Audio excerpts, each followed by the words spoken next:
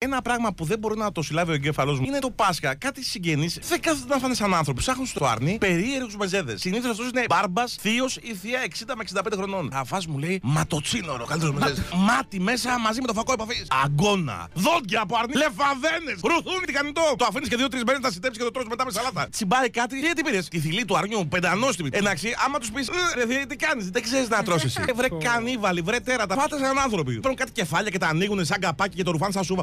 Μυαλό. Αλλά το δεξί, εκεί που σκέφτεται το αρνί. Αμελέτητα είναι mainstream. Ουρίθρα από αρνί. Τη βάζεις και ρουφάς και τις πατάτες. Λίγο. Κάθε Πάσχα πάμε να φάμε και βγάζουμε τα σώδικά μας μαζί σας. Και είστε να πούμε ζουλού. Και μετά πέφτουν και κάτι δυναμητάκια. Έχεις και τα νυψάκια που πετάνε κάτι δυναμητάκια. Και τώρα που πας να φας το αρνί μετά από όλη αυτή την αηδία. Και ακούσει κάτι τέτοιο. Και καλά το όριξε το δυναμητάκι ο μικρός. Τι είναι κολόπεδο. Έχω κάτι πλαμμένα 13 χρονών. Μας να κάτσει να φας με ηρεμία. Μπαμ! Και μετά είναι δίπλα του και δεν κάνεις τίποτα. Κάτι αμυγδαλές φοβερές. Έλα Χριστέ μου, χρόνια πολλά, καλό Πάσχα.